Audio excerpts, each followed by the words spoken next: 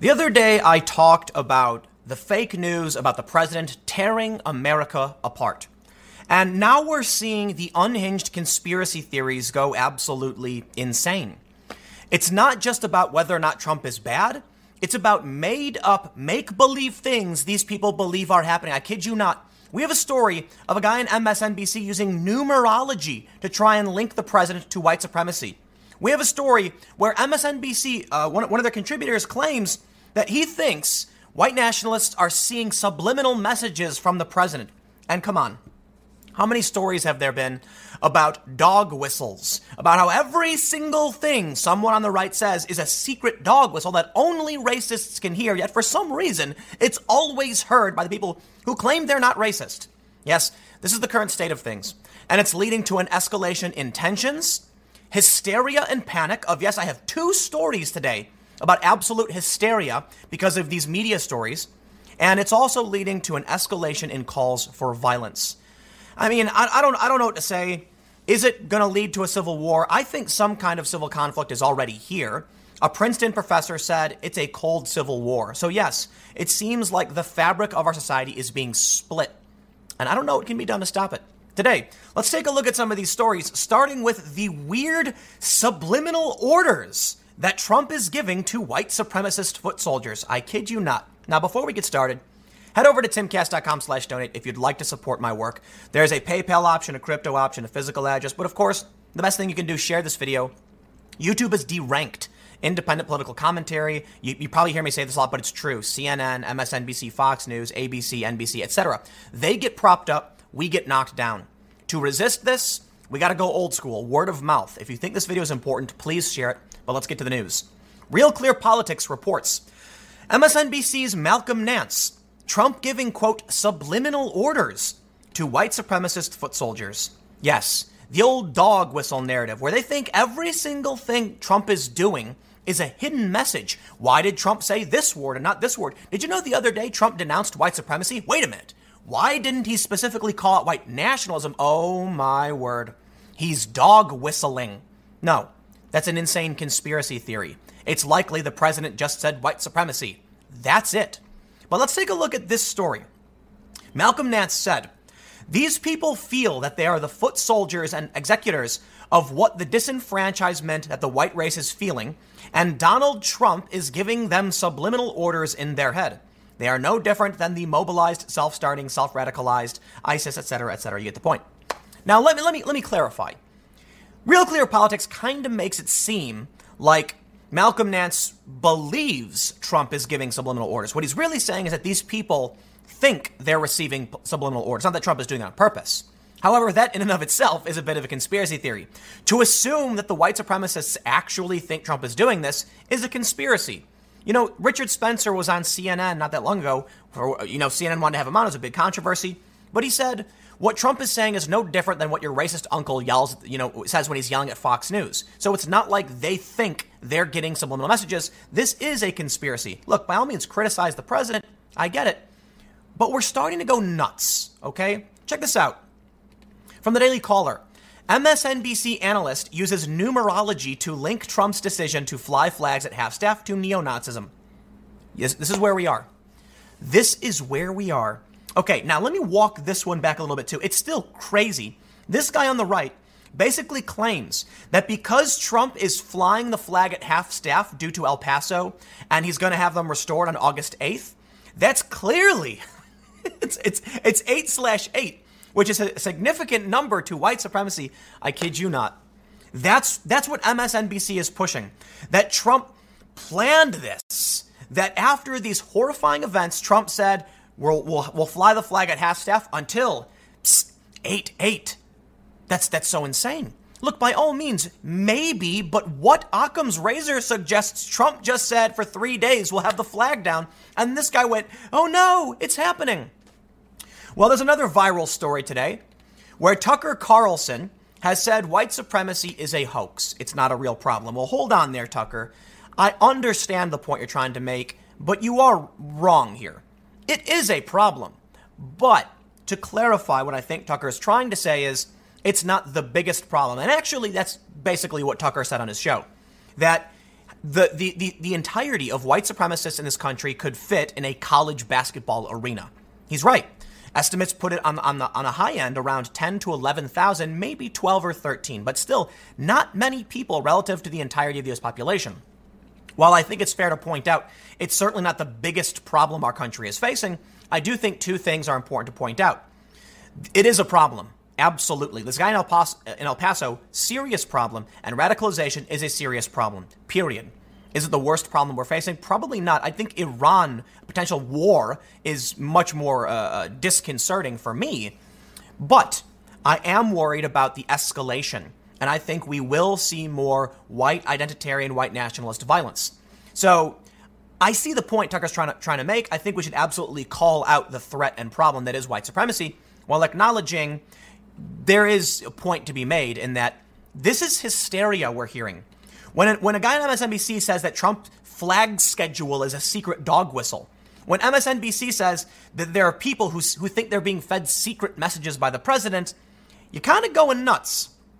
Take a look at this story, which kind of, you get what Tucker's trying to say? Vox ran a story saying, study, 11 million white Americans think like the alt-right. Are you kidding me? 11 million? It's absolutely absurd. They're extrapolating data about in-group, out-group preference and then trying to link that to the tiki torch wielding lunatics that were down in Charlottesville chanting stuff about Jews. That's insane. And this hysteria has legitimate consequences. Okay, we're seeing straight panic. We're seeing paranoia and insanity. Look at this story. Straight pride organizer says white Caucasians founded U.S. Her gay son calls parade a dog whistle to white supremacy. I have no idea what they're trying to claim here. But let's liberal commentator. Trump's warning that supporters could play tough is a violent dog whistle. Apparently a dog whistle that I didn't hear. Well, maybe it's because I'm moderate. Maybe it's because I'm not one of these Trump people, but apparently the left is really good at hearing racist dog whistles. Here we go. Lightfoot, Chicago mayor. Mayor Lightfoot, I believe it's Chicago, has a dim view of some of President Trump's remarks, saying that what he's been doing is blowing every racist, xenophobic dog whistle. When you do that, when you blow that kind of dog whistle, animals come out. Oh, kind of like Sean King overtly calling for and then praising a terrorist.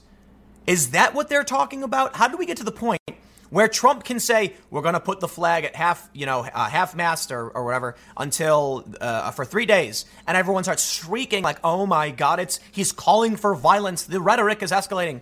He says the migrants coming in this country, they're coming by the thousands in an invasion. Oh no, he's inciting violence. And then you literally have Sean King and Reza Aslan encouraging and inciting, literally inciting violence. You have Reza Aslan saying, he calls out Trump supporters. I want to make sure I speak clearly and precisely. He says Trump is, a white nationalist and all of his supporters are. This scourge must be eradicated. So take that for whatever you think it's going to mean. I think he's inciting violence, and you want to talk about Trump's dog whistles. These things have ramifications. Now we have this story where apparently the Booker campaign is claiming that Trump should cancel his New Hampshire rally because it's a breeding ground for bigotry. Well, this is what we get. Now, I want to stress, this video, what you're seeing is panic in Times Square because a motorcycle backfired and everyone thought it was a gun and started running and screaming. This is not so much the result of like the anti-Trump rhetoric. I don't want to make it seem like because the media opposes Trump, everyone's panicking. No, we had 2 shootings in a day and people are panicking. But I do want to stress how this hysteria is sweeping over our country. I mean, you've got people who heard a car backfire and they run in panic. I'm rolling through the video for those that are listening. There's not really much you can hear other than someone filming saying, whoa, oh my God. But you can actually hear faint shrieking, absolute screams from people because a motorcycle backfired. Pop. And everyone runs screaming. You know what's really crazy about that? When I was on the ground in Ferguson, okay, there were actual gunshots. And there were journalists standing around looking at each other going, are those fireworks? And I hear that all the time. Are those fireworks? And I'm critical of it. And here we have Times Square, a car backfires, and everyone runs screaming, thinking it's a gun. I don't understand how things like this happen. Look, maybe you'll need someone to analyze human behavior. But how do you have actual shootings where people are like, are those fireworks? And then a car backfires in Times Square and everyone runs screaming. Regardless, our nation is becoming terrified. They think everything Trump is saying is secretly, they think Trump is behind the scenes writing screeds that are like only heard by white supremacists. They're the ones who can hear it. We have these shootings emerging. And my understanding is, look, violent crime is down. Shootings are down for the most part. But you have people absolutely in panic. I think it's the media. But unfortunately, I'm not done with this story. Earlier today, a man with a weapon was reported in McLean outside of the USA Today headquarters. So what happened? Police swarmed in, SWAT swarmed in, people were evacuated. And then I started seeing these insane tweets from people who are panicking. And nothing happened. A man with a weapon. What weapon? We don't know if it was a gun, baseball bat, machete, hammer. No idea. Virginia is also an open carry state. You don't need a permit. You can walk around with a weapon. So my question was, okay, someone reported a weapon. What kind? What were they doing? Is there reason to be alarmed? I have no idea. There's no information. And yet, what do we see? I'm not trying to be mean, but this politics reporter for the Wall Street Journal says this is such a nightmare in reference to a story from MSNBC about the evacuation. But as it turns out, it is not a shooting. And then we saw this update. Police are suspending their search of the Gannett building after a report of a man with a weapon. Apparently, look, at the time of filming this video, it was just nothing. It was another bit of panic and hysteria. But all of this insanity, this really high tension, we are wound so tight we are ready to burst. It's bringing us to a dangerous place, okay? For whatever reason, people aren't listening anymore. The rhetoric is escalating. The panic is escalating. And I highlighted these incidents to show you just the short fuse everyone has. Where the news breaks, we don't even know what it was, and people are calling it a nightmare. And they're saying, there's another tweet where they're like, I'm praying for my colleagues. I think it was from the same woman. You have this story from the New York Times where a car backfires and everyone panics. Take that mentality people have and add it to this MSNBC story where a guy is claiming that Trump was secretly signaling to white supremacists because of the time frame in which a flag would be at half-mast. And take this story from MSN, where you have MSNBC saying Trump is sending subliminal messages to white supremacist foot soldiers. And where do you think we go from there? Look, I feel like there's going to be a conflict because people are going insane. The hysteria is reaching a point where people have lost their minds. And then we have these following stories. I'm going to highlight some stories for you that say to me, we have gone beyond the point of hyperbole, beyond the point of fake news, and now we have willful escalation, calls to violence, stochastic terrorism, etc. Joaquin Castro posts names of employers of Trump donors. That's right. On Twitter, he posted a list of names of people who donated to Trump, and everyone got really angry. Why would you do this? You're going to get these people harassed. You're going to get them targeted. In fact, apparently it turns out one of the guys whose name he published and workplace, they're all retirees, I guess, donated to him too.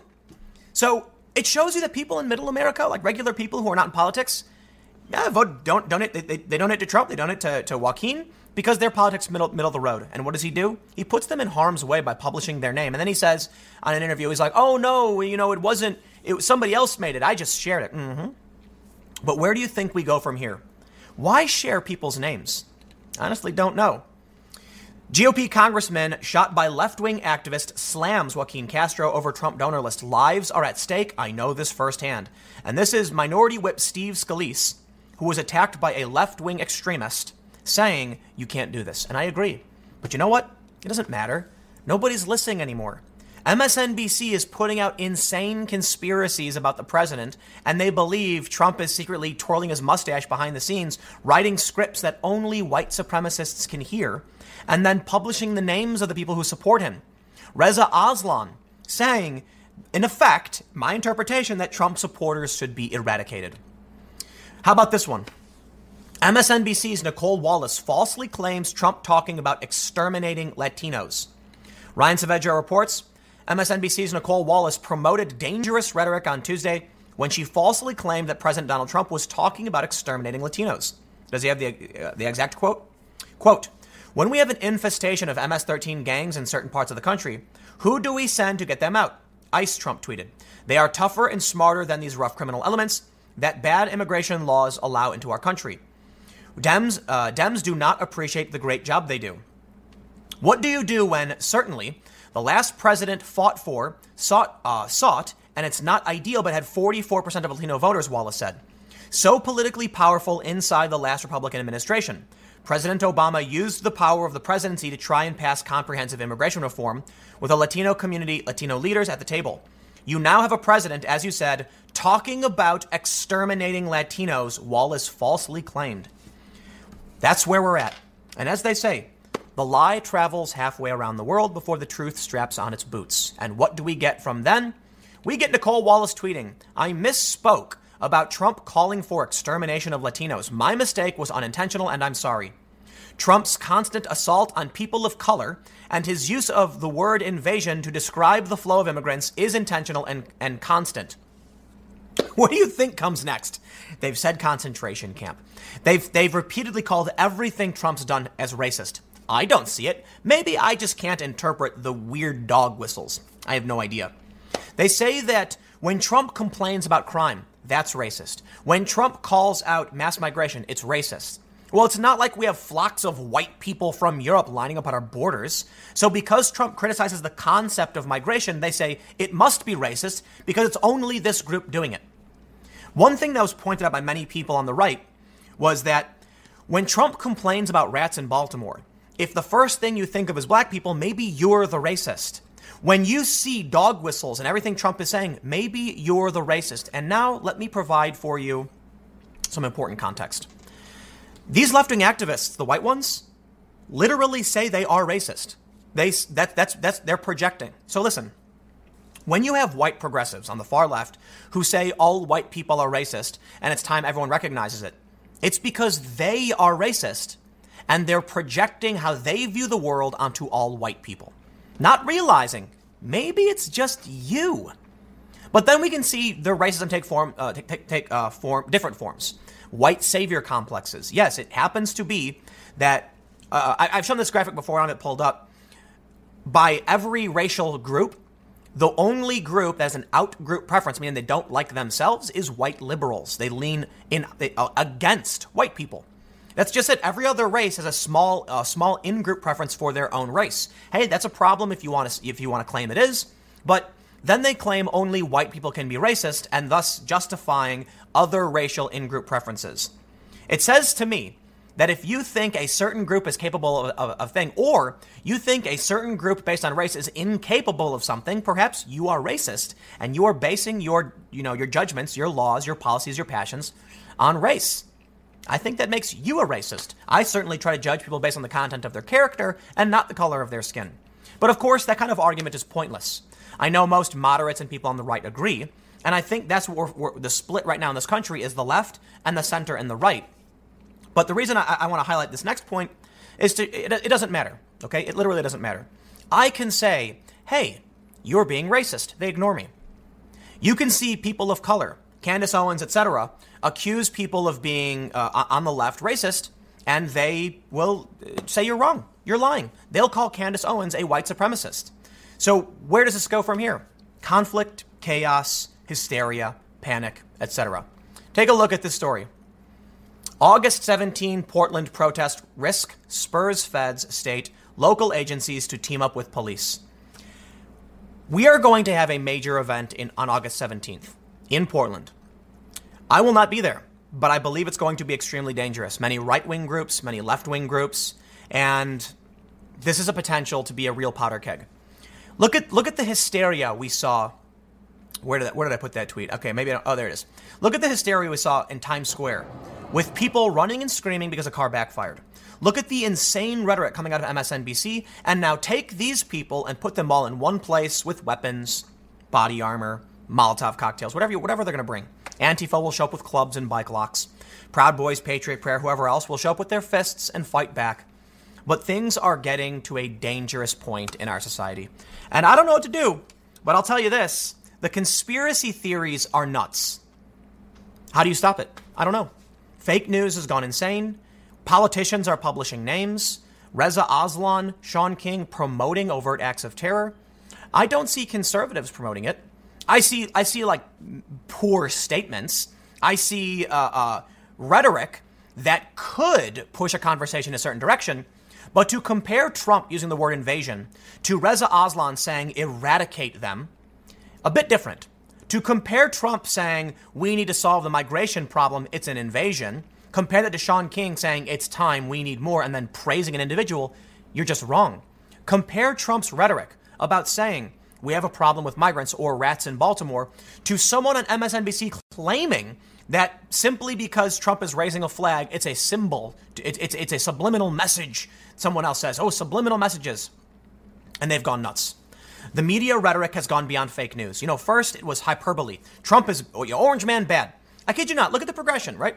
Remember when the story was orange man bad? We're well beyond orange man bad at this point. First, it was just hyperbole. Trump is made a racist statement. Then they said Trump is racist. And they said Trump is the worst racist. Then they said Trump is worse than a racist. I kid you not. Someone actually, I believe it was Cory Booker. I'm not sure. Trump is worse than a racist. They've moved so far beyond just insulting the president. They're making up weird conspiracies now, right? So it's this guy right here on the left. It's actually, I believe it's the same guy from the other story. And MSNBC for years going about Russia and this other insanity that never happened. And here they are doing it again. I don't know what the solution is, but I'll tell you this. It's all falling apart. I'm going to leave it there. You get the point. We've got mass hysteria. It is affecting people more and more. People are panicking. They're saying the worst things about Trump. They're making things up. I don't think Trump's a great guy. I do think he's got character flaws. I do think he speaks poorly. But I got to tell you, when Trump calls out a rat problem that was highlighted by PBS, I don't think he's being racist. But now they say it was, and it's a matter of fact. Then people say, oh, but Trump is targeting people of color. I got to say this, and I could be wrong. When has Trump ever specifically called out a race in a negative way, like this race does this? A race, not a nationality, not a religion, a race. But you know what? I'll make the final point. It doesn't matter. It doesn't matter what our policy positions are. It doesn't matter what we know. You can think you're right, but people have stopped listening. The left says calling out religions and nationalities is racist, period. Therefore, the president is calling out people of color. And when you say, I don't see it, they say it's because you're a racist too. I know all the Trump supporters get it, but where does it go from here? Well, the bifurcation of American society. And when words don't work anymore, when the laws won't be passed the left wants or the right wants, what do you think comes next? I'm making my predictions. I've made it for a while. So we're going to start seeing some kind of insurgency. I believe, based on the evidence I've seen so far, it's possible, at least in a very little bit, that what happened in Dayton was the result of an accelerationist who was trying to encourage conflict faster. But two shootings in the span of 24 hours, and it's starting to come into focus, isn't it? Maybe I'm wrong. I don't know. I'd like to be, but I don't think I am. When people are evacuating buildings out of fear, when fake news is running rampant and can't be corrected, I think we're going to go into a dangerous place. Violence. Stick around. Next segment will be youtube.com/TimCastNews at 6 p.m. Thanks for hanging out. I'll see you all then. When news broke the other day about these two shootings, one in El Paso and one in Dayton, I said that because of the manifesto, it's likely that we know the motivations of the guy in El Paso. And that the shooting in Dayton was probably something in line. I referred to a concept called a standalone complex, where it appears that people are acting towards a concerted effort when they're seemingly unrelated. It still kind of is that. But as I read more and as we learn more, I'm now starting to believe that the individual in Dayton, Connor Betts, was actually an accelerationist for the left. In this story from the New York Post titled, Dayton shooter Connor Betts may be Antifa's first mass killer, I think Andy Ngo kind of alludes to this point. I don't think he actually says accelerationist, but he talks about how this guy Connor was far left, was espousing a desire for armed conflict, was saying he wanted things now, he didn't want to have to wait for idiots, and then all of a sudden he carries out this attack. When trying to think about what his motivation could have been, I do think his social media is relevant, as is the social media of any other, mass shooter. And it looks like what was at the core of this individual's mind was socialism opposing the rich, opposing Trump. And what we've seen is that these past few mass shootings, I won't go through the list of them, have made references to trying to get things to happen quicker. I believe it's possible. I'm not saying to what degree. I'm not saying it's true. I'm just saying I'm starting to think, based on the information we're seeing, this guy Connor Betts, his motivation was make it happen faster. Just make it happen faster. Let's read the story, from Andy No. Before we get started, head over to timcast.com/donate.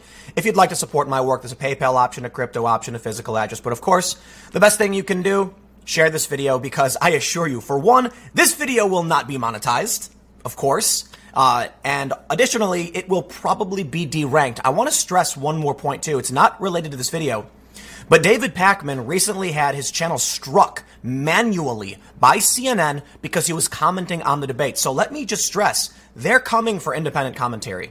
If you like what I do, please consider sharing this video. It's the most powerful thing we can do to bypass the restrictions YouTube puts on us and the attacks from corporate media. Let's read. Andy No writes, over the weekend, America suffered 2 mass shootings within hours of one another in El Paso, Texas, and Dayton, Ohio. These followed another mass shooting in Gilroy, California, a week earlier. The alleged perpetrators of the attacks were young lone wolf gunmen. All 3 carried out carnage against innocents using high-powered rifles. I believe that's not true. My understanding is that in Dayton, Ohio, he was using a handgun modified to function like a rifle with a 100-round drum or something like that. Andy writes, all told, Santino, I'm not going to read about the guy. I tried to avoid saying the names as much as possible. Okay, it is what it is. While the attacks are similar, the response from liberals and leftists has been anything but. Democratic presidential candidates Joe Biden, Elizabeth Warren, Kamala Harris, Bernie Sanders succinctly condemned white nationalism, the ideology espoused by the El Paso shooter, in his purported 2,300-word manifesto.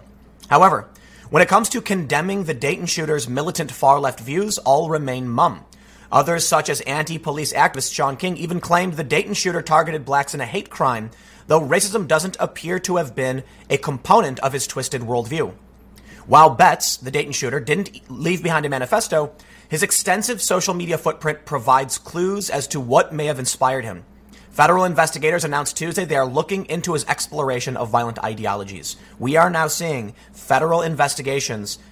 Federal investigators are now considering what this may be a factor in his motivation for what he did. Betts had long expressed support for Antifa accounts, causes, and individuals. That would be the loose network of militant activists who physically attack anyone to the right of Mao in the name of anti-fascism. In particular, Betts promoted extreme hatred of American border enforcement. Quote, kill every fascist, the shooter declared in 2018 on Twitter, echoing a rallying cry of Antifa ideologues. Over the next year, his tweets became increasingly violent. Nazis deserve death and nothing else, he tweeted last October. Betts frequently flung the label Nazi at those with whom he disagreed online. So I'll stop here, and I want to comment on this point. Is it possible, I'm asking, that what we're seeing, or to what degree of probability do you think it's probable or possible, that Connor Betts was in this space we so often facetiously refer to, where the far authoritarian left call everyone a Nazi? Is it possible that Connor Betts was looking at regular people, consumerism, people at these bars and these places as contributing to a system of climate change, of wealth inequality, and of fascism? If they really do believe centrists are fascists, and they do, at what point will someone like this see everyone and think, oh my God, it's all of them? Chris Ray Gun made a joke video called Punch a Nazi, where a guy is in one of the scenes, as he's, it's a music video joke. The guy's in Starbucks and he turns around and all of a sudden he sees all of these people standing there with coffee. And then he says, Nazis are everywhere. Am I saying that there's an individual who genuinely believes, like, I've got to stop regular people? What I'm saying is perhaps a delusional and crazy person in a paranoid state starts thinking the Nazis are out to get them because they keep seeing it over and over and over again. I want to avoid hard speculation, right? But I think, exploring this can be important for two reasons. For one main reason, as Andy No points out, we're not seeing media condemnation. I made 3 videos talking about what happened in El Paso. And when I first talked about the shootings, I assumed this guy was also a white nationalist. That is the framing we have in this country. That even someone like me that does my research all day and nonstop, I'm leaning towards 2 white nationalists, right? And it turns out one of them was not. I was wrong. But you can see the bias our culture has. We immediately assume that must be the case. Doesn't necessarily make sense all the time. It doesn't. But that's the bias we have. Thus, we see politicians calling out the far-right extremists. We don't see them calling out the far left. In fact, we see them doing the opposite. calling for more, praising the terrorists like Shaun King did. And that's what's truly terrifying. So yes, while, it's hard to know what the right thing to do is, I think it's important we start breaking down what may be causing an escalation. Is this guy an example of like how the left is worse than No. The point is, they're all bad. And if no one calls out the left, it's going to get worse. We know the white supremacists going around killing people are bad, of course. And everybody agrees. Every conservative and every liberal is condemning it. But when it comes to the left, we see praise from the left. We need to make sure we call this out. Now let's get to the meat and potatoes here. No rights. By December, he reached out on Twitter to the Socialist Rifle Association, an Antifa gun group, to comment about bump stocks, and SRA responded to him. Although I don't know if that matters, but in the months leading to his rampage, Betts expressed a longing for climactic confrontation. In response to an essay by The Intercept writer Mehdi Hassan titled, "Yes, let's defeat or impeach Trump, but what if he doesn't leave the White House?" the shooter wrote, "Arm, train, prepare." By June, he tweeted, "I want socialism, and I'll not wait for the idiots to finally come round understanding." Last week, he promoted posts that demonized Senator Ted Cruz and Bill Cassidy's resolution against Antifa extremism. America's historical and contemporary struggles with fringe far-right violence has provided politicians, leaders, and media with blueprints to identify and confront that form of extremism. The national unity in rejecting violent white nationalist ideologues like James Fields and Dylan Roof are emblematic of America's resolve against the far right. The unanimous rejection of the El Paso shooter's beliefs, including by Trump, once more demonstrated the nation's resolve against hard right hate. Yet when it comes to far left violent extremism, there is a gaping blind spot in the mainstream discourse, and we are less safe because of it. And beyond that, when Trump came out and said we must come together and condemn hate, bigotry, white supremacy as in one voice, etc., what happened? The New York Times published a headline, "Trump urges unity versus racism," and the left demanded they change the headline. To me, this is what's truly scary. This is scary because you may think Trump's response wasn't strong enough. Fine, but he did condemn the hate. They pushed the lie about Charlottesville, which, listen, I think Trump did a poor job after Charlottesville of talking about what happened. Totally. But to act like Trump said the Nazis were fine people is a lie. We are drowning in the lies. But I think the main problem is it comes down to media bias. Where is the condemnation of this guy, Connor Betts? Shouldn't we have someone saying something to the effect of whether or not we truly figure out his motivation, we must consider his extreme left-wing ideologies and calls for violence and encouragement of it, and reject that in all its forms. We must condemn Antifa violence. Yet what we get instead is a mainstream media with people on the left saying, but the right is worse than Antifa. As if that matters. For people like me, sitting somewhat in the middle and not being, I am the, I bring this up often, but people are like, Tim mentions he's mixed race and all that stuff. Let me explain one more time to those who might not get it. I'm too white for these people on the left, and I'm not white enough for these people on the far right. And I say left and far right because it's the mainstream left that attacks me for looking too white. Mainstream. It's me talking with everyday activists who have been, I was on a documentary shoot and I was told I wasn't Korean enough to truly understand the plight of minorities. Meanwhile, my family has been targeted by white supremacists. And then we can see the manifesto in El Paso talking about dirty race mixers. So where does that leave someone like me? Shocked and worried about the psychotic rhetoric coming from far left extremists being ignored or encouraged. Because I see two bad groups. I see one group that is fringe, extremely lethal, but not happening all the time. When it does, it's insane. And we do need something to stop it. But as Andy writes, we have the mechanisms to fight this. The FBI is focused on it. The media is focused on it. Good, great. I appreciate it. But then they act like Antifa is okay. They act like people like this guy's far left psychotic ideology is okay. And then when this guy goes out and kills people, having previously alluded to accelerationism, having previously stated he is arming and training and preparing in response to anti-Trump rhetoric, where is the condemnation? It doesn't exist. And that scares me. It tells me that when things hit the fan, they are going to be okay with those who target people like me. Meanwhile, Donald Trump condemned white supremacy. And I'm not even a fan of the guy.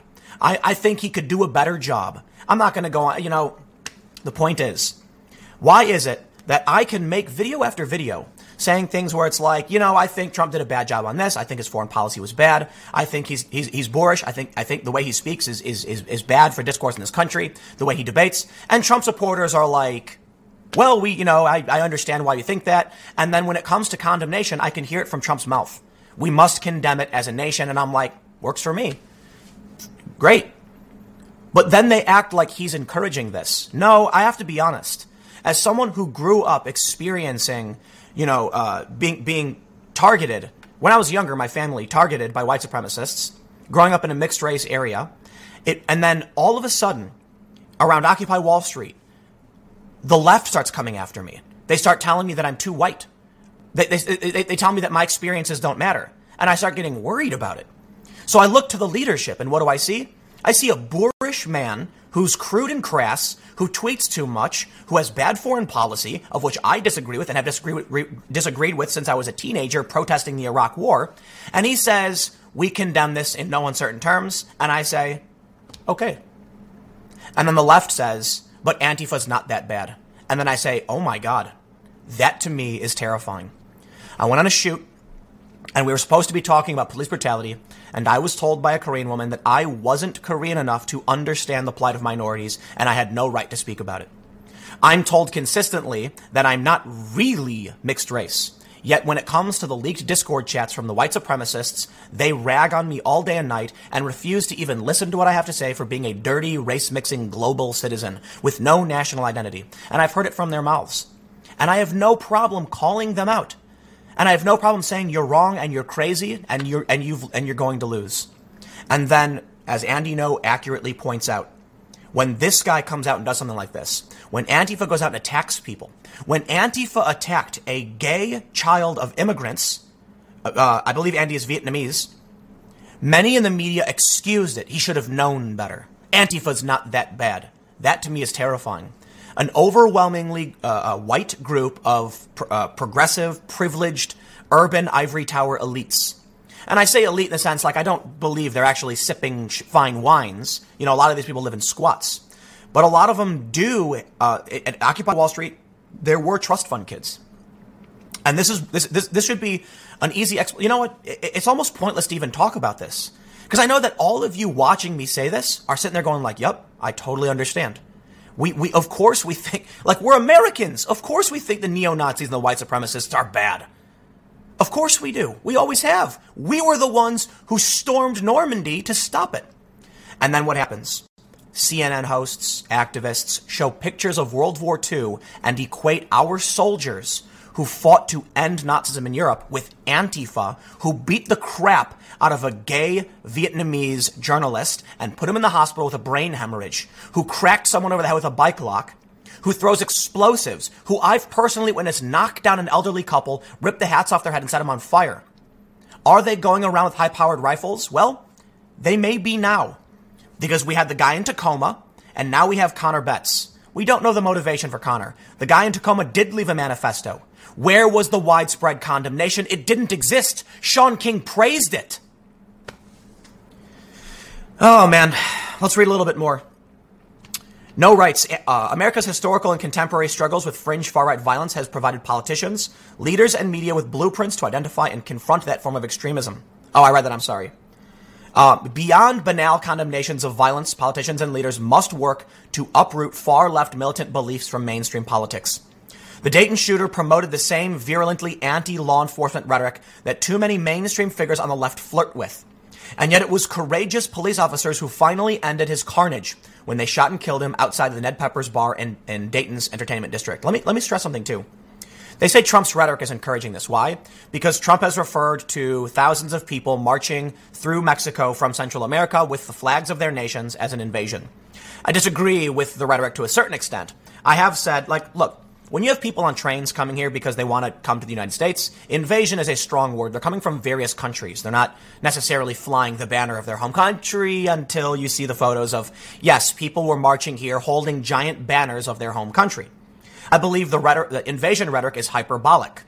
But Trump isn't praising mass shooters and terrorists like Shaun King did. It doesn't matter. In the end, it doesn't matter. You know why? The left points the finger at the right points the finger at the left. Right now, there is a tacit alliance between centrists and the right because at least we all agree the violence is bad. We disagree on policy. We have conversations about it. I sat down with Glenn Beck, and we got to a point on pro-life, pro-choice where we're just like, we're not gonna solve it. But it was with a smile and a handshake, because even though Glenn probably finds my politics psychotic and insane, I didn't throw a punch at him. I just said, I just can't get over the ethical implications of state enforcement. And I don't want to rehash the whole conversation. The point was, we disagreed on very hard moral issues that are so extreme. I've had people send me hate emails calling me every name in the book. And that's okay, because it's just words. It's them saying you're a stupid, amoral liberal. You don't understand. You're wrong. How could you? And I go, well, I don't know what to say to that. I mean, but they're words. You want to come up to my face and yell at me and tell me I'm wrong? They're just words. You want to see Shaun King praise, promote, encourage? Those are not just words. You see Donald Trump say invasion and talk about the border crisis. Well, we do have a border crisis. Everyone is now getting on board and admitting it. Invasion was hyperbolic. It may contribute to an escalation of rhetoric, perhaps, but to act like he's encouraging it, which they're saying Trump inspired. Okay, let's talk about this guy. Let's talk about Shaun King.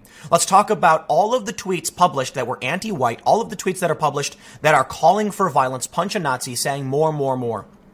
And then you get what I think may have been accelerationism. I'm going to leave it there. Stick around. Next segment will be coming up at 1 p.m. on this channel, and I will see you then.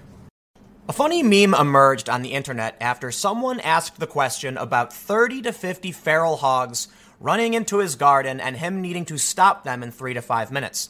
This is a response to a question about why would somebody need an assault weapon. Now, setting aside the phrase assault weapon means basically nothing, or actually legally, as the Democrats are putting it, means basically every single weapon. This individual had a real point. They were asking, how do you stop a group of wild animals running on our property? It's a legitimate question. It actually happens. What we saw, to me, the response, the virality of it, the absurdity, is a good example of how urban elite ivory tower types have no idea what happens in the rest of the country, but they're smug and arrogant and think they do. Not everybody, of course. I'm not trying to say literally everyone in a city. No, but there are enough people who are vocal and arrogant who think they know better, trying to pass laws that will impact rural parts of this country, and they don't even understand what they're talking about. It's that arrogance, in my opinion, that leads to conflict, chaos, and things that aren't actually going to solve any problems. Let's take a look at this story from the Daily Mail, and I will tell you about the 30 to 50 feral hogs thing. How one man's bizarre tweet about needing an assault rifle to kill the 30 to 50 feral hogs that stray into his garden while his children play took the center stage in America's gun debate. A tweet arguing that rural Americans need guns in case we need to kill 30 to 50 feral hogs has taken center stage in a bizarre twist to the huge gun control debate in America in the wake of 2 deadly mass shootings at the weekend. William McNabb of El Dorado, Arkansas, replied to a post from singer Jason Isbell, suggesting firearms are necessary to control the animals which run into my yard within 3 to 5 minutes while my small kids play. Isabel had tweeted, "If you're on here arguing the definition of assault weapon today, you are part of the problem. You know what an assault weapon is, and you know you don't need one." Let me just stop there and say it's completely wrong. There was a protest in Washington, D.C., where a bunch of people came out holding signs, and I decided to do a man-on-the-street style thing where I'd ask some of these attendees what they thought, what they wanted, and why they were there. I saw one woman who was holding up a sign saying ban assault rifles. I asked her, "Why do you think we should ban assault rifles?" And she gave me her point. And then I said, curious though, assault rifles were never legal in the United States. The law banning fully automatic weapons predates the creation of what we know to be an assault rifle. The definition of which is a rifle with the ability, with selective fire, meaning it can do, I'm not a gun person, so forgive me because I know a lot of you probably are, but it can do full auto, it can do a burst, a 3-round burst, or it can do a semi-automatic single shot. That's an assault rifle. And I asked her, assault rifles have been illegal this whole time. So I'm not quite sure, were you aware? And she gets embarrassed, folds up her sign and says, please don't use the interview. I didn't. I'm not doing these interviews to get ya. Like, I'm not trying to insult people and find dumb people and do these silly interviews. So I didn't use it. I tried to find real people who had a real opinion. And unfortunately, there is a sad reality that a lot of people have no idea what they're talking about. Okay, why would someone need an assault weapon? Well, first, let's talk about what the definition of an assault weapon actually is, and then we can have a legitimate argument about why someone might or might not need it in an urban or rural environment. Let's talk about the 30 to 50 feral hogs and why I'm like, this story is the perfect example of ivory tower elites who don't know anything and assume they know better than you, trying to impose laws on parts of the country where they don't live. It turns out, even according, like basically every single story I read that highlights the mockery this man faced over saying this points out that yes, there are groups of feral hogs. Here, let me read this. They live in groups called sounders of up to 60 hogs. They are very harmful for farmers because when they eat, they upturn the ground to get things out. Additionally, feral hogs kill more people than sharks every year. It's actually not that much. My understanding, as I read one article, it says about 84. But most stories go on to say, the moment you fire the first round, they will scatter, and you won't be able to stop them. In fact, it may actually fracture one group into several smaller groups, which will then grow to make up for the lost portion of their group and create more problems. So perhaps an AR-15 or assault weapon, I'll do air quotes, isn't the appropriate response. But let's talk about what the legal definition of assault weapon is as per the current Democrats. When I was at this man in the street, when I was at this anti-gun protest, it was the March for Our Lives things in D.C. I asked someone who said, they had a sign saying ban assault weapons now. I said, do you think we should ban assault weapons? I mean, you have the sign, so clearly, like, absolutely. Nobody needs an assault weapon, yada, yada, the whole shtick, you get it. And I asked them, do you think that should include handguns, like perhaps a Glock 17, the handguns that like police use? Should civilians not be allowed to buy those? And guess what everyone said? Of course not. No. We're talking about AR-15s. Ah, okay. You're talking about something that looks a certain way, because what you're really talking about is a rifle with semi-automatic fire. So so invariably, these people say to me, well, no, of course you should be able to have a hunting rifle. Okay, what's the difference? They didn't know. Right? I'm fairly moderate on gun policy. I'm not opposed to expanded background checks, even though I totally understand law-abiding citizens are not the ones going out and doing this. I think perhaps there's a way we can come up with sound policy that conservatives and liberals would agree upon. The problem, however, that I find whenever I try to engage in debates with people on the left is they're arguing about things they don't quite understand.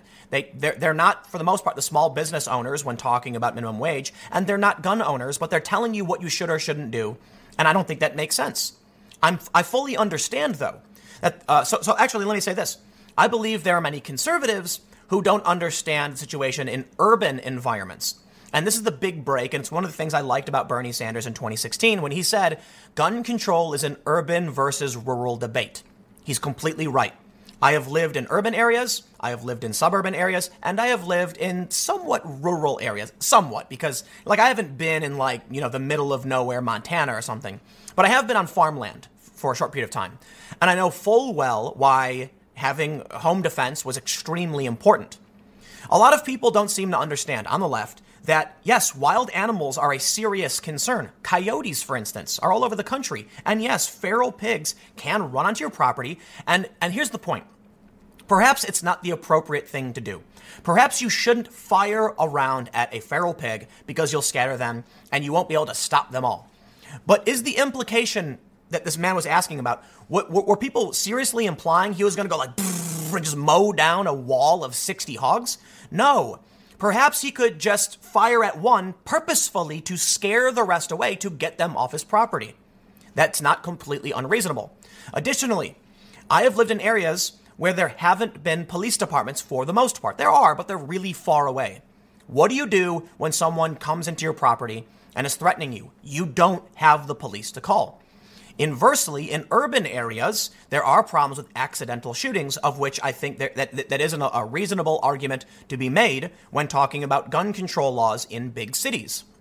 Chicago also has serious problems. Unfortunately, it seems like their gun laws haven't done anything to stop any of the crime, so perhaps they need to sit down and rethink what they need to do to fix this.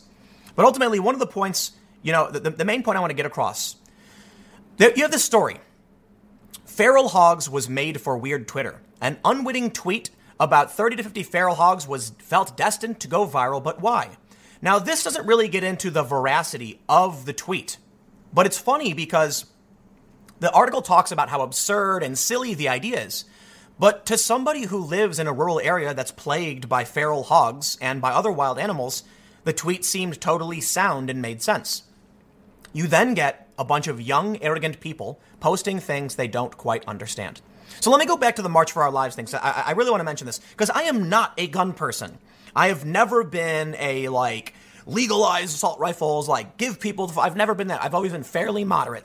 Maybe there is a middle ground here. Maybe, I've talked to gun instructors who said, we do need to have more regulation. There was a national champion. He's like a pistol speed shooter. I don't know exactly what he did, but he told me as an instructor and who worked with police, he felt it was too easy in many circumstances to get certain weapons. And we've got to think about this and we've got to figure it out. Without restricting anyone's right to have the weapon, because it is in the Constitution, we can create protections. And so I'm not an expert. So I just said, you know what, man? I am not the person to tell you what we should or shouldn't do. I can, however, as a researcher and someone who reads the news, point out these things kind of freak me out. When I see people like, David Hogg and some of these Parkland kids clearly having no idea what they're talking about, it worries me because we're never going to solve the problem if we can't actually discuss what the weapon is, what it does, and what we're trying to ban.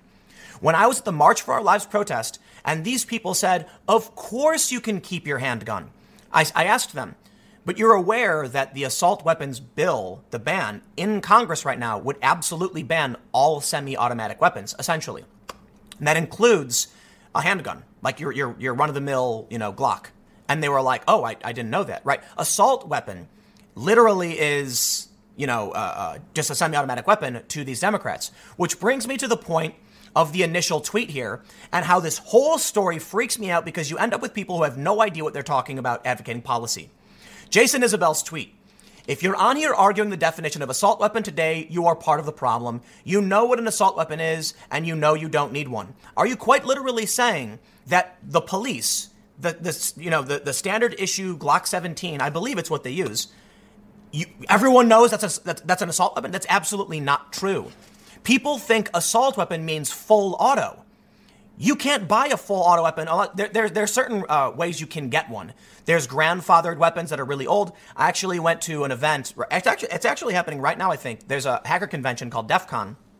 And they go out into the middle of the desert in the Mojave, and they have a bunch of weapons. And they set up a shooting range. It's a whole lot of fun. I flew a drone. And one guy had a belt-fed, I believe it was like a belt-fed 7.62. I don't know exactly what it was. Not a gun person.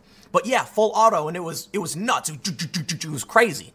So there are certain ways to get these, but for the most part, you have liberals in cities who've never used a weapon, don't know anything about it, believing that they want to ban full auto. You can't get those. Right, the bump stock argument, okay, kind of makes sense, but then you get into the problem of bump firing is a technique. You can just do it. And I'll say this too, because again, I am not a gun person. You guys know this. But I was in genuinely trying to understand the problem and bump stocks. I went to a range, I talked to instructors, and I was told a few things. For one, they don't think they should be selling bump stocks because it's essentially going to give you full auto. But bump firing is a technique anyone can just do if they want to. And then they said something that was very interesting to me. More importantly, you would be better off if these insane people did have automatic fire because it's extremely ineffective and bad. This was what I was told by an instructor. When you use semi-auto, they're more likely to try and be precise. Pointing, shoot, pointing, shoot. With full auto, they spray and unload the magazine and they miss.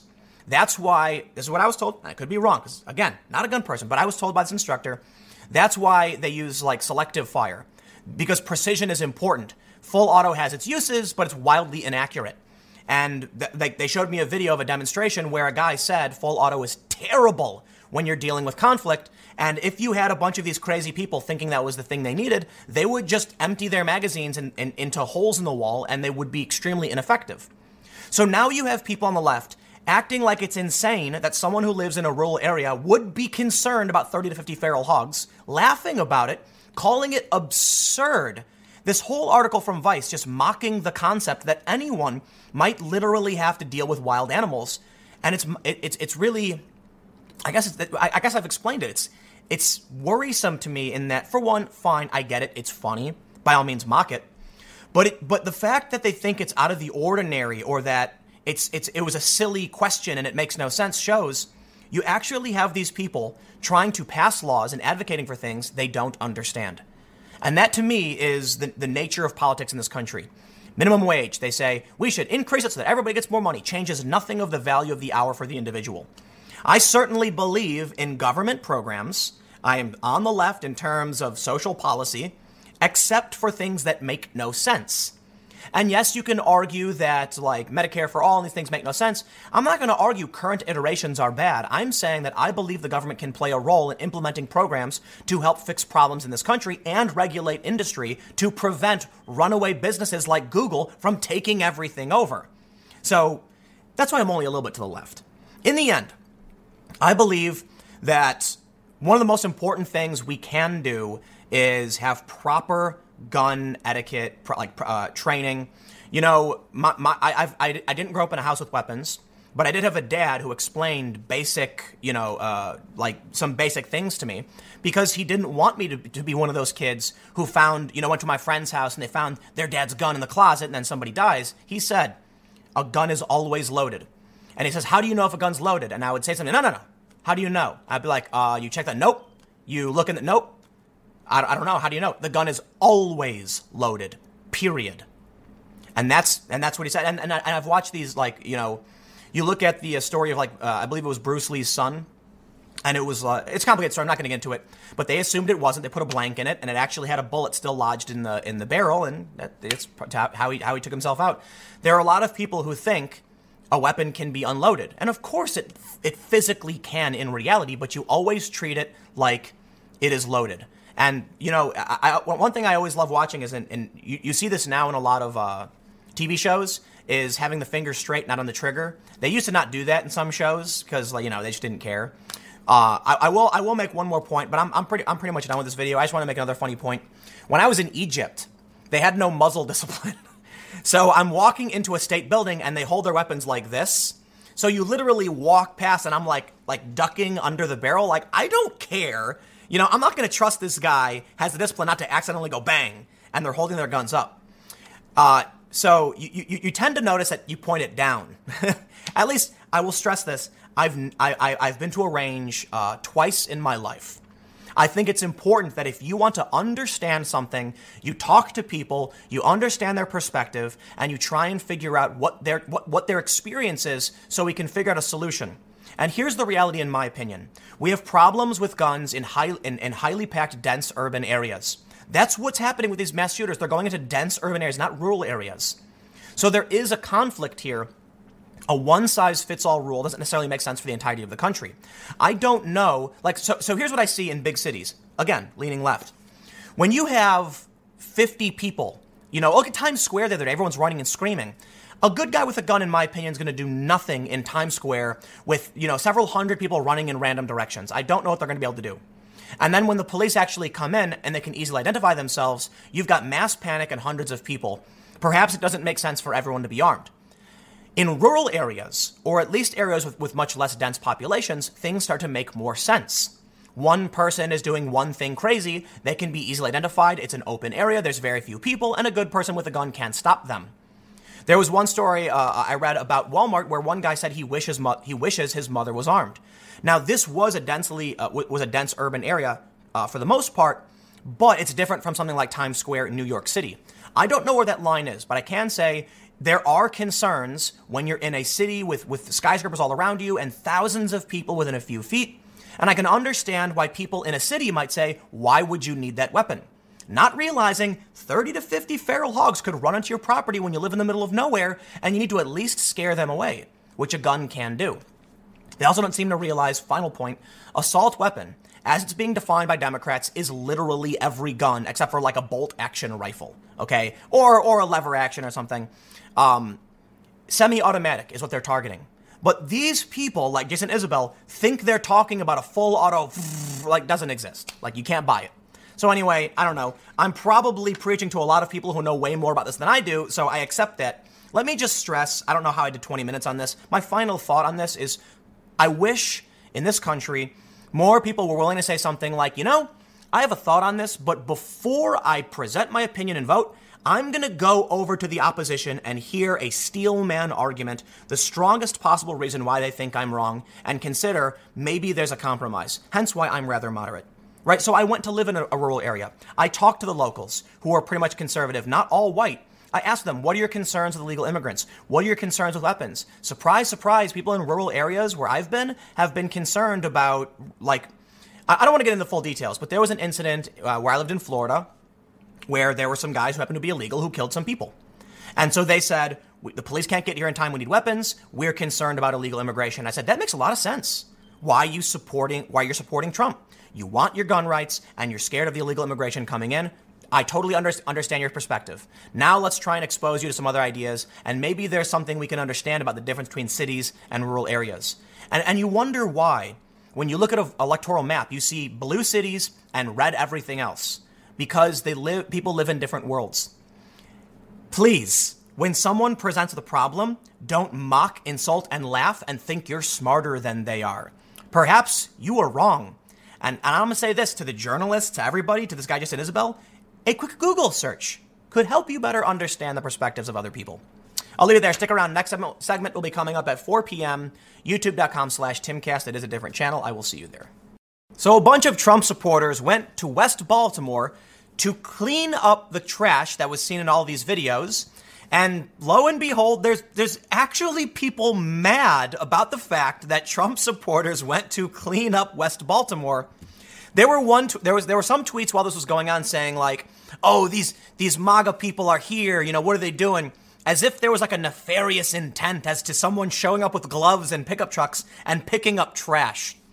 And so I saw this story and I thought to myself, what if these Trump supporters actually do have nefarious motives? What if their intent is just to put a mask over the evil they truly are? And I thought about it and I was thinking, you know, if every supporter of every politician went out to clean things up in an effort to prove they're like good people or something, I mean, I guess they kind of are. They're cleaning up trash and making the city look nicer. I really can't find is it because you don't actually care about it, you just want to look good, you decided to clean things up? Is that you realizing by cleaning up a city and helping your fellow man makes you look good? Like, I don't understand. I do not see a circumstance where you could be mad at somebody for doing something like this. I guess, though, Orange Man bad, therefore no matter what Orange Man does or his supporters, it must be bad. And this is the most mind-blowing thing to me. They have to be opposed to everything. Everything. Yeah, like you guys watch my content. My position is Orange Man bad, but he's not that bad, right? Not that the media says him out to be. I'm not going to oppose Trump's, wanting to secure the border or fix the problem in the detention centers for the sake of opposing the president. That makes no sense. I want solutions. I'm genuine when I say I'm not a fan of the character of this man, nor some of his policies. But that's shown in when Trump says, hey, let's, get the kids reunited with their parents, and then they work towards doing it following criticism, and he does, and I'm like, oh, hey, that's a good thing. Or Trump meeting in North Korea, I'm like, oh, okay, that's a good thing. What happens when Trump crosses the DMZ? It's a bad thing. He shouldn't have done it. Now, look, let me stress. During the Obama era, we saw this from conservatives. I'm not going to, look, it's an ebb and flow. It comes and goes. And I think most people who kind of understand me tend to be the moderate, rational people who are solution-oriented and aren't just zealots. Because the left right now is totally anti-Trump zealots. Look, by all means, criticize the man. And I think even Trump supporters are welcoming of it. Just have reasons for why, and don't get mad that Trump supporters cleaned up Baltimore. Let's check this story out. This is a heartwarming story, and it's kind of funny because I've got some really bad stories coming up. Now, before we get started, head over to timcast.com/donate if you'd like to support my work. There's a PayPal option, a crypto option, a physical address. But of course, the best thing you can do is actually go stage a cleanup of on your own. I'm not saying don't do it for Trump. Don't do it for whatever reason. Like, hey man, there was a really cool viral meme where people went to these beaches and took before and after photos, and everybody cleaned things up. That's awesome. Whatever the reason may be, Trump supporter, anti-Trump activist. Here's what I want to see. I want to see a bunch of Orange Man Bad shirts next to Trump 2020 shirts with a handshake and people cleaning things up, saying, let's set aside the political, conflict and do something positive. I bet you thought I was going to say share this video. Well, you can do that too. But I think, for this one, we can talk about people doing good things for good reasons. And then the liberal media are irritated, Daily Wire says. Let's read. On Monday, a group of Trump supporters led by conservative activist Scott Presler went to West Baltimore for a massive cleanup operation following tweets sent by President Donald Trump highlighting the dire conditions of the area. While the residents were thankful for the overhaul, well over 100 volunteers came together to remove 12 tons of trash, according to Presler. The liberal media were irritated. The media attacked the activist as an extremist, questioned his motives, and scolded him for reinforcing the tired image that the poor people in this city can't take care of their own neighborhoods. Here are some of the photos and videos from the cleanup effort. I've gone through these, and it's kind of a chronological order, I think. It shows, Scott Presler showed up, there's garbage. We saw a local Baltimore journalist highlighting the trash, saying it really is bad here. Trump saw it and then made a comment about it, and he targeted Elijah Cummings for not solving the problem. I don't know what Cummings is doing. I don't know where the grant money is going. I certainly love criticizing politicians because I don't trust any of them. All of a sudden, you have all these Congress people who are magically millionaires on a six-figure salary somehow. Sure, they can make it happen, I guess. Good, congratulations. I'm not going to rag on them for being rich. I'm going to rag on them for getting grant money and for not solving the problem. Listen, how many years have these Congress people been in office? I'm talking like Nancy Pelosi, Elijah Cummings. A long time. If I was in Congress and I was given grant money for my district or advocated for it, and then 2 years later, none of the problems were solved, I would try again and say, we didn't get it done, let's try again. However, after 4 years and grant money, I wasn't solving the problem. It's at that point I would publicly state, I think my solutions might not be working and I can't get it done. I'm open to advice and I'm willing to step down and allow someone else the opportunity to try to solve these problems. Because you know what? I don't have all the answers. I have some ideas and it looks like my ideas aren't working. It's been 4 years. If then people still say, I will elect you to give you a shot, and we go 6 years, I'm done. If I can't get it done by then, it's like, I'm out. Like the first time is, let me try again. I want to try and do this. Like you give people a second chance. If it doesn't work then, you say, it's up to you, man. Look, I tried. I'm not gonna put this weight on you guys' shoulder anymore. Maybe you need somebody else. And if they still think I'm the right person, I'll give it one more shot and then I'm out. Totally out. I say, no, you don't understand. I failed. We need someone else. We need different ideas. Instead, what do we get? Revolving doors, Congress people who are, 10 terms, nothing gets solved. But let's get back to the story. So we can see in these videos, there's locals who and volunteers who are happy, who are hugging and stuff. Videos of people showing up and cleaning up the trash.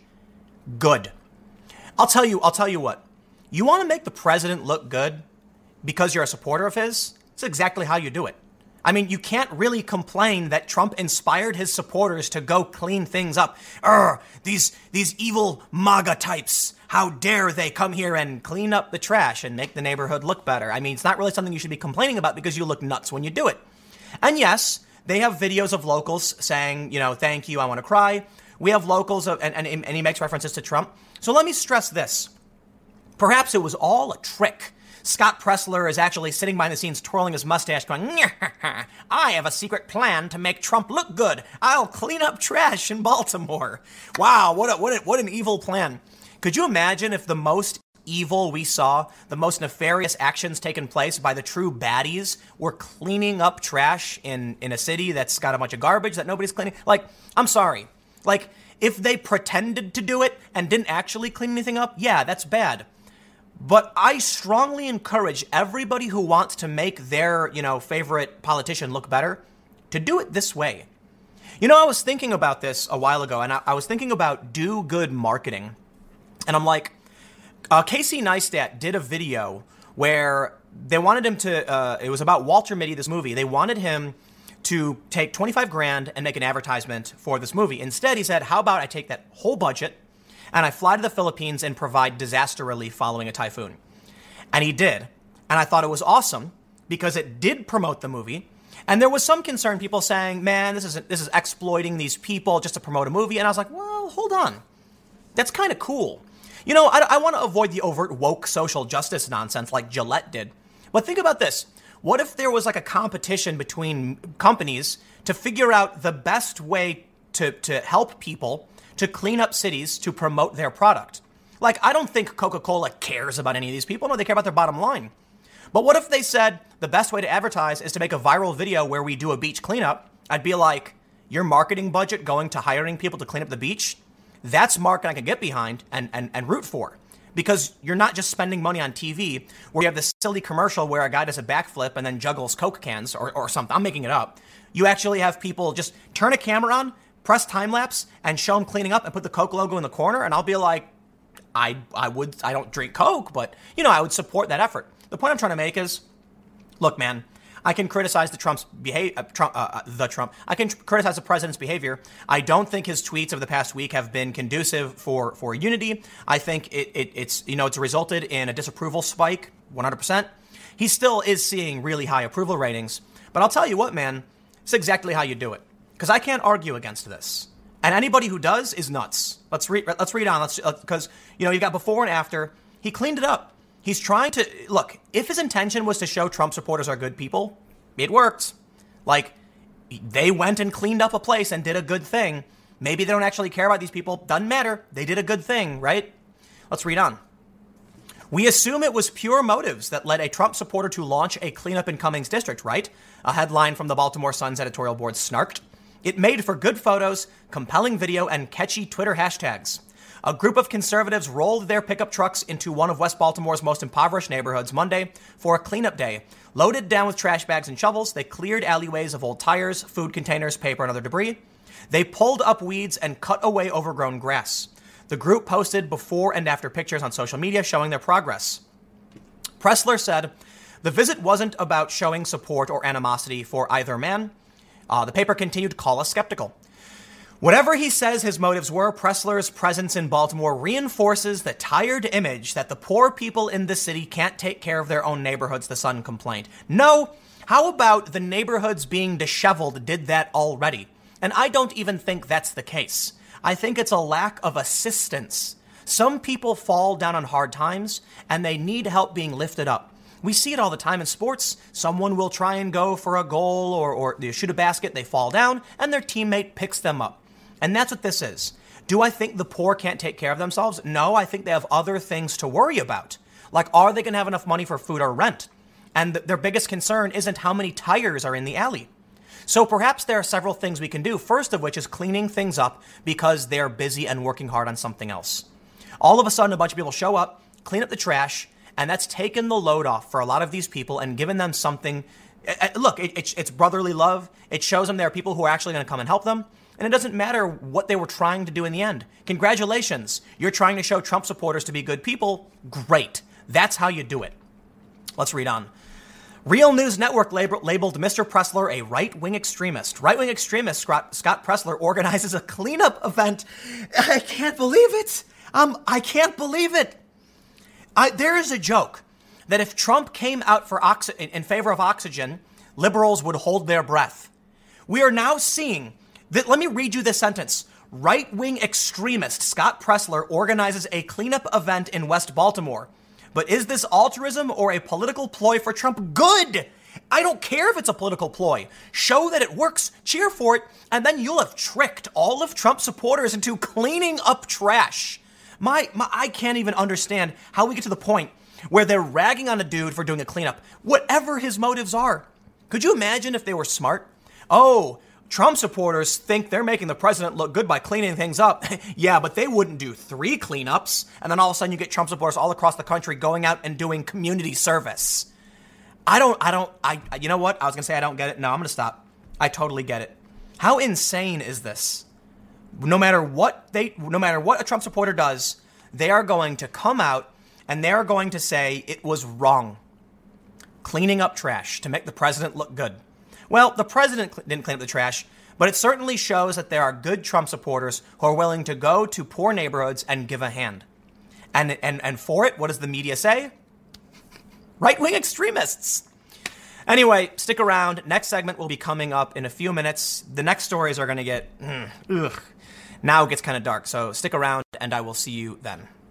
They actually wanted to make a movie about liberal elites kidnapping Trump supporters, or Republican types, transporting them to a hunting range where the liberal elites would then hunt them down. Now, there's definitely outrage popping up. The advertisements for the movie are being pulled because of what's just happened in the past few days. And I just want to stress, this may be the stupidest move by a company I've ever seen. This movie was greenlit at a time when we have escalating political tensions, violence in the streets, and shootings. And they want to make a movie where liberal elites kidnap deplorables. That's what they actually say in the beginning. Slaughtering a dozen deplorables. Wow! We'll read this, but I just want to stress. I want to make sure it's clear first. I believe the protagonist of the movie is a red state Republican type who fights back. I don't care who's the good guy or the bad guy. Wow, talk about ignorance, poor timing, no sense of what's happening right now in politics to make a movie like this. It's called Hunting at the Manor. You know what? Maybe this will be a great advertisement to replace it, but let me just stress, this is the kind of nightmarish stuff that's popping up due to ignorance that I think is going to make everything a lot worse. Let's read the story. Ads pulled from gory universal thriller The Hunt in wake of mass shootings. Now, before we get started, head over to timcast.com/donate if you'd like to support my work. There's a PayPal option, a crypto option, a physical address, and of course, the best thing you can do, share this video, because I assure you, look, the past few days have been rough because of this news. I'm going to talk about it. I won't shy away from it, but YouTube punishes my channels to no end. Look, we are not allowed to talk about things like this on YouTube. They don't want us. They want family-friendly videos. They would rather I make a video where I throw water balloons at people. That's what they want. They don't want this.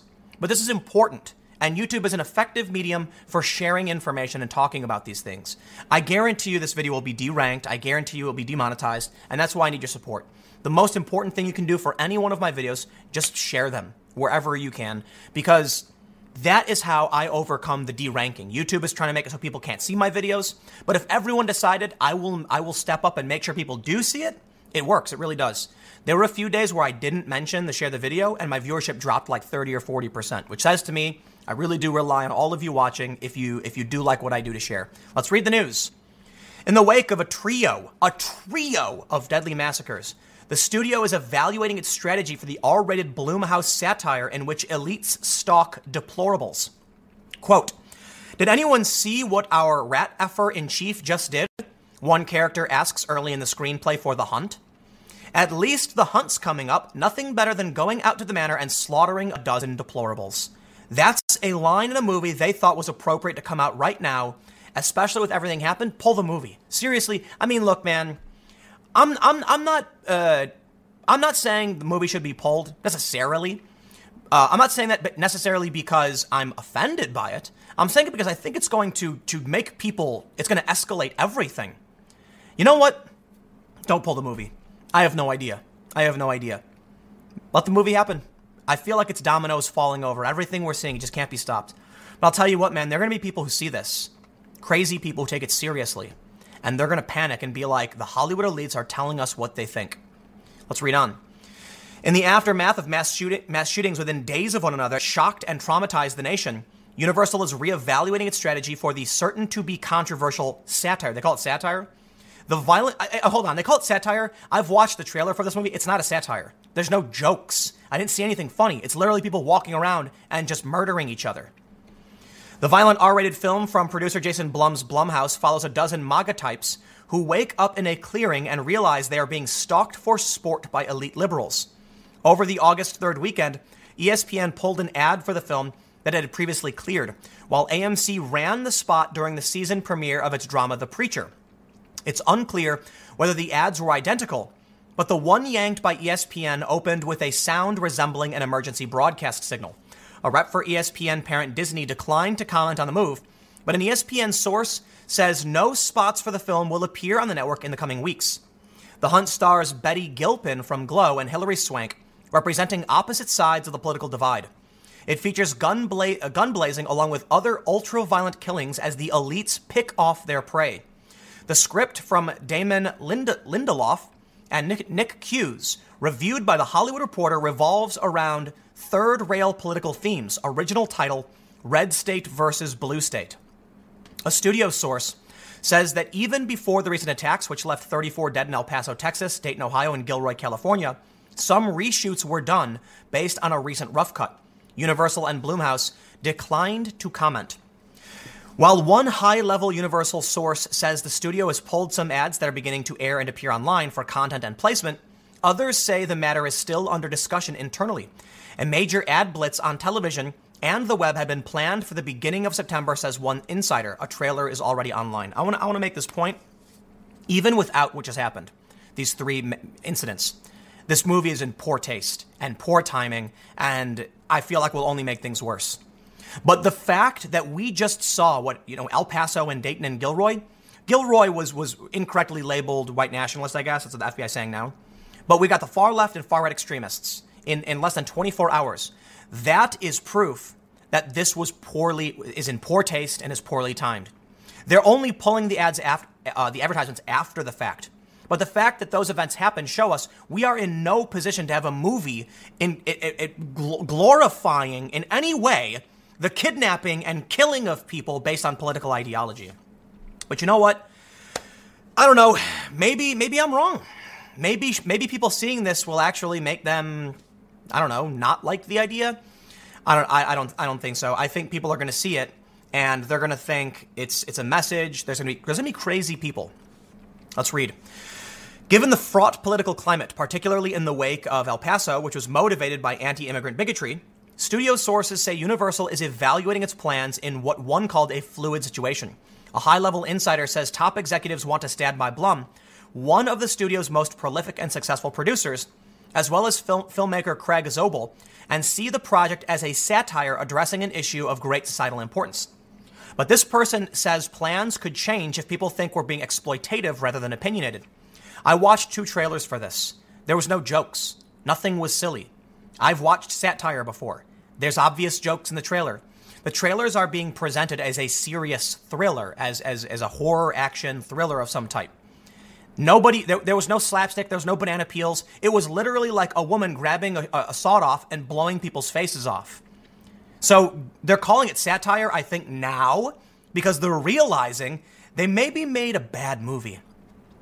The Hunt made some executives at Universal skittish back in May 2018 when film chief Donna Langley acquired the script and fast-tracked it at a modest $18 million budget.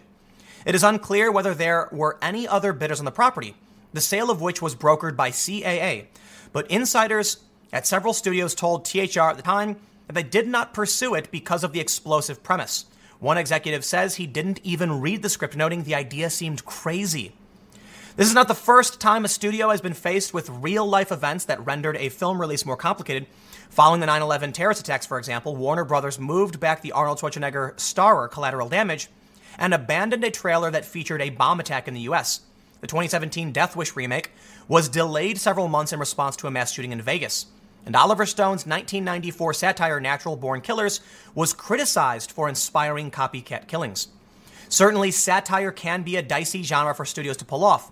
Just ask Sony, which became the target of a 2014 hack blamed on the North Koreans over the Seth Rogen comedy The Interview. It's actually funny because The Interview, my understanding, is kind of based off of what Vice did when Vice went to North Korea. And based on my understanding of what happened, they blamed it on North Koreans, but I don't believe that was the case. I could be wrong, but I don't think it was ever confirmed. The script for The Hunt features the Red State characters wearing trucker hats and cowboy shirts, with one bragging about owning several guns because it's his constitutional right. The Blue State characters, some equally adept with firearms, explain that they picked their targets because they expressed anti-choice positions or used the N-word on Twitter. War is war, says one character after shoving a stiletto heel through the eye of a denim-clad hillbilly. In that trailer, there is a man who is confused and dazed and wakes up on a plane, and he walks up and says, "What's going on? Where am I?" And she jams her heel in his face and kills him. I don't know what the context is around that scene, except all I see is reckless killing of somebody who's considered to be an other. People are starting to consider both sides, each other, to be pure evil. When the talking stops, violence begins. I'm not saying the movie shouldn't happen. I honestly don't know. I have no idea if this should or shouldn't be a thing. All I do know is I expect this to make things worse. I expect this to make things way, way worse. But maybe I'm wrong. Maybe it'll just be a silly movie that people will laugh at. I kind of don't think that's the case. They say, employees in different departments were questioning the wisdom of making such a movie in these times, says one filmmaker with ties to Universal. In light of the horrific shootings, is this not the most craven, irresponsible, dangerous exploitation? I agree with that filmmaker. Yes, yes, yes. That point is countered by a Universal executive who says the movie is meant to show what a stupid, crazy world we live in, adding, it might even be more powerful now. I have to disagree. I think this is irresponsible. It's going to inspire. It's going to put images in people's minds of what they think will happen, what they want to happen, what they think should or shouldn't happen. You're going to have people on the left looking at, look, this is made by people in Hollywood. Hollywood is perceived to be far left. You show a movie of a liberal elites kidnapping Trump supporters, calling them deplorables and hunting them down. And you're going to get crazy fringe right saying, this is their plan, this is what they want. Oh no, it's only going to make things worse. At the very least, it's going to be seen as an insult, as insensitive, and it's going to inflame tensions. But you know what? I'm conflicted, I guess. Should I say they shouldn't do a movie? Or should the movie air and let sunlight be the best disinfectant? I'm not one to normally be outraged and demand something be banned or silenced, but you know what? In this case, I just feel like things are getting worse. So I guess from a principled standpoint, well, by all means, make the movie and air it. Let people watch it. From a things are getting to a really scary point kind of mentality, I kind of wish they didn't do this. Anyway, I got one more story coming up for you in a few moments, so stick around and I will see you all in a few moments. Disney is now kind of admitting they have gotten woke and then gone broke as it pertains to Star Wars. They are struggling to win over the next generation of kids, and I think I know why. The Last Jedi was terrible. They're regurgitating, The Force Awakens was trash. It wasn't that bad, but I say it's trash because it was essentially a shot-for-shot remake of A New Hope. And then you had The Last Jedi, which was so bad, I wanted to walk out of the theater, and the only reason I didn't is because it was Star Wars and I felt it was culturally relevant. But in this video segment right here, the woman says, wait a minute, you mean to say they opened one of the most anticipated, theme parks or whatever about Star Wars and attendance is down? And this guy's like, yup. I wonder why young people don't care for Star Wars. Could it be that over time we developed a pretty standard model for what is an entertaining story arc called the hero's journey?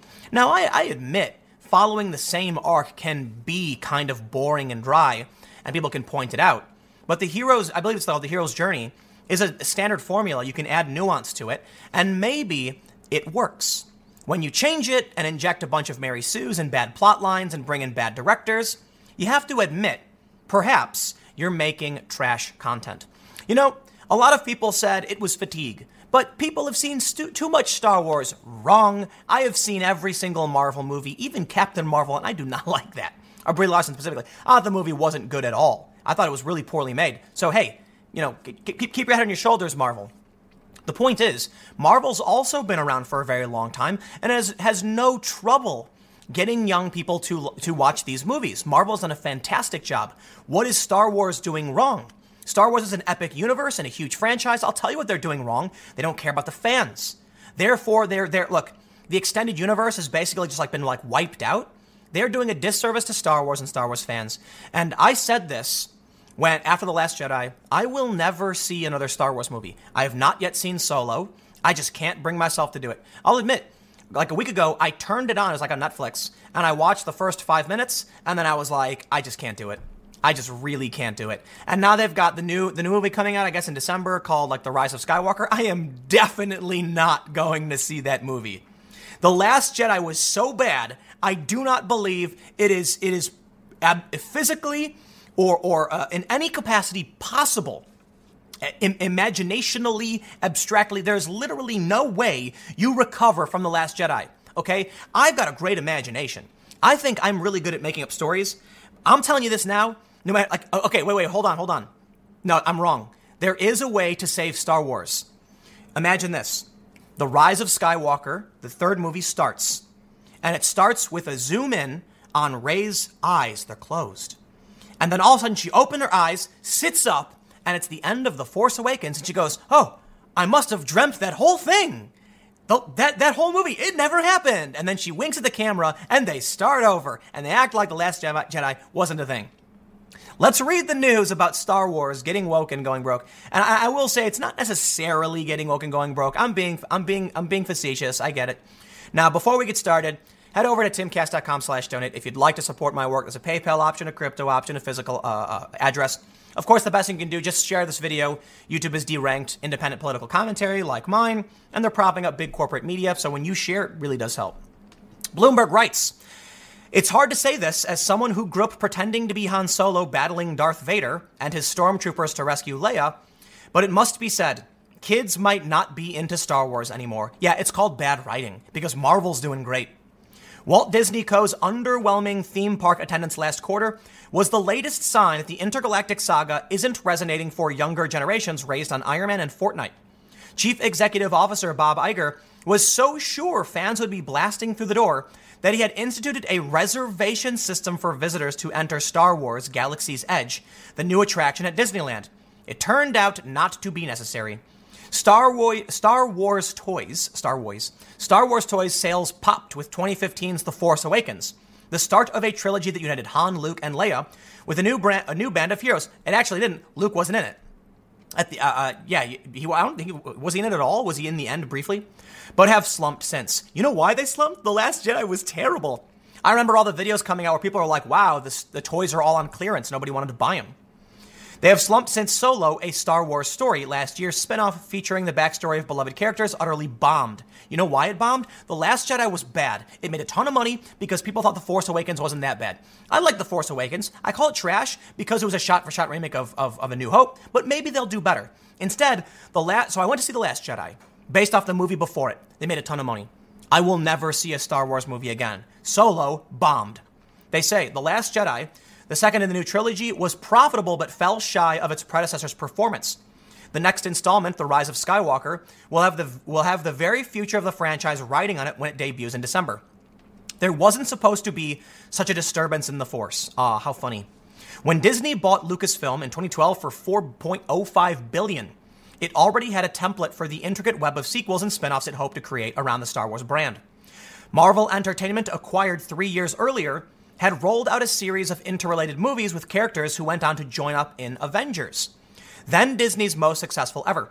The films are supposed to combine with TV projects and the theme parks to create a virtuous cycle where fans get excited for each new iteration and can immerse themselves in the world of their heroes.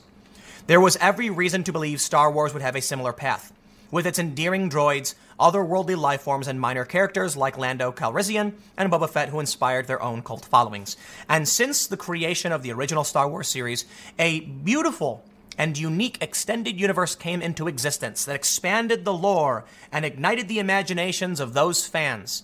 I love Knights of the Old Republic. That was an amazing game. There was so much that they could have done. And what did they do? The Force Awakens was basically A New Hope all over again. Didn't really make sense. Why is there a First Order? What's a resistance? Like, why do they exist? Didn't they win? Did that just erase the victory and now they're struggling again? I don't understand what you're doing. You could have done so much better. By introducing a new threat, there was a lot of speculation that for a while that people said the goal of the Emperor, he was uniting the galaxy because an external threat was coming and he could tell because of force powers or whatever. That would have been a great story arc. Imagine if Force Awakens starts with everybody being like, hey, life is good, and then all of a sudden a new threat emerges, completely expanding the Star Wars universe and then shining light onto the actions of the Emperor. Maybe he wasn't completely evil. Maybe he did what he had to do. I don't know. Instead, what do we get? Snoke? No idea who that is. Kylo Ren? Okay, not bad. Kind of just a ripoff of Darth Vader. The Knights of Ren. That's interesting. Oh, they threw that one out the window. Talk about trash. Let's read on. Fan sniping. Instead, some of the franchise's most dedicated fans have been sniping at the way Disney has handled their favorite characters from the old movies. And the new trilogy's heroes, like Rey, Poe Dameron, just haven't inspired the same fervor among young people, with toy sales falling flat around each new installment. The Disneyland attractions, along with a Star Wars land opening at Disney World in Florida this year, are designed as much for older dudes as they are for tykes. But why would I go following the trash that was The Last Jedi? Never gonna happen. I'm also disappointed in Fallout, but that's a whole other thing. I just bring that up because I feel like things I used to really like just were completely ruined by people who had no idea what they were doing. They say, I'll skip this. Iger has attributed disappointing box office figures to Star Wars fatigue, and he's pledged to slow down the tempo of releases. Wrong. If you put out a Marvel movie every weekend, I would be at the movies every single weekend. I went and saw Homecoming. Wasn't the best movie in the world, but I loved it. It was awesome to see the Mysterio fight scene. That was amazing how they did it. I thought it was great. Not the best movie in the world, not the best Marvel movie, but I loved the way they did the Mysterio fight scene and they developed the character. It was great. I'm worried about what they're going to do in the future. We'll see what happens. I'm stoked for Doctor Strange coming out when it does. We'll see. But dude, I would seriously watch. I said I didn't want to see Captain Marvel. I went and saw it anyway. I didn't think it was good. But I'd probably... Actually, I don't know if I'd see a sequel to that movie. But I will stress, there are a lot of movies that Marvel could put out. I'd go see. I would go see the weirdest, most obscure Marvel movie if they put it out. I went and saw Venom. That was pretty bad. But they could make a Kraven the Hunter film. I'd go see it. Not like the most prolific character, but I trust Marvel to make movies that work. That's why I went and saw Captain Marvel. As much as I didn't like the marketing and it looked bad, I thought, you know what though? Marvel does a pretty good job. I think they'll figure it out. And it kind of didn't, so, it is what it is. But let's read on.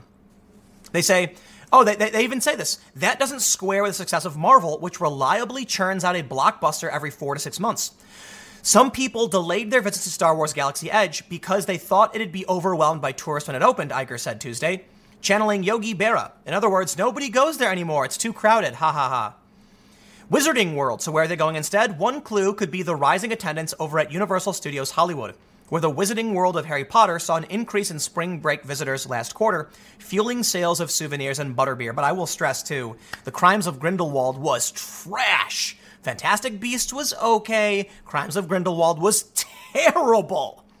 And now I kind of feel like I should make a new channel to talk about cultural stuff like Star Wars, because this channel is almost entirely politics, but you know what? Whatever. This is culturally political, and I thought it was relevant.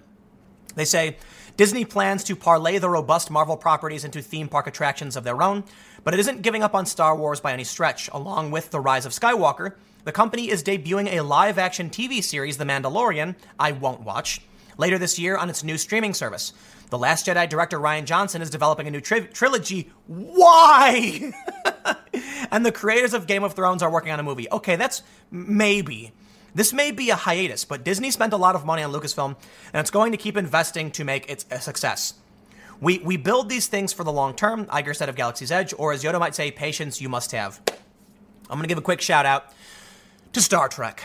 I love Star Trek. Mostly the 90s era stuff. I love Enterprise is my absolute favorite. Then Deep Space Nine. Then Voyager. Voyager, it's okay. It's not the greatest. Didn't watch Enterprise because I didn't want to see a prequel. Don't care for Discovery. Don't want to see a prequel. Now they're doing Picard. Finally carry on with the story of the Star Trek universe, please. Star Trek The Next Generation took place after the first Star Trek. Maybe that's an idea. However, I believe they don't understand what truly makes something Star Trek. So I like what Seth MacFarlane's done with The Orville. It's funny, it's thought-provoking, and it's kind of like The Next Generation. And people have actually been mad about that, feeling like he's just ripping them off. Well, you know what? At least he's making a show like that. It's cool. I like that it's funny. I like that it's somewhat serious. I like the sci-fi elements. I like how they try to tackle cultural issues just like Star Trek did. Seth MacFarlane, spot on. Big fan. I love him calling out the wackos on the Democrat side too. Can't go wrong.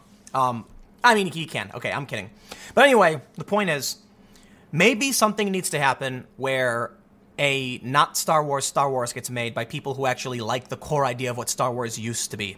Because it's certainly not a thing that I care about anymore. I am not going to watch any shows. Like, I kid you not. The Last Jedi was so bad, I actually vowed I will never watch another Star Wars again. You have no idea. And the same is true for Fallout. I'm over it. I'm looking forward to the Outer Worlds. We'll see what happens. But I am not going to watch The Mandalorian. I'm not... Rian Johnson trilogy?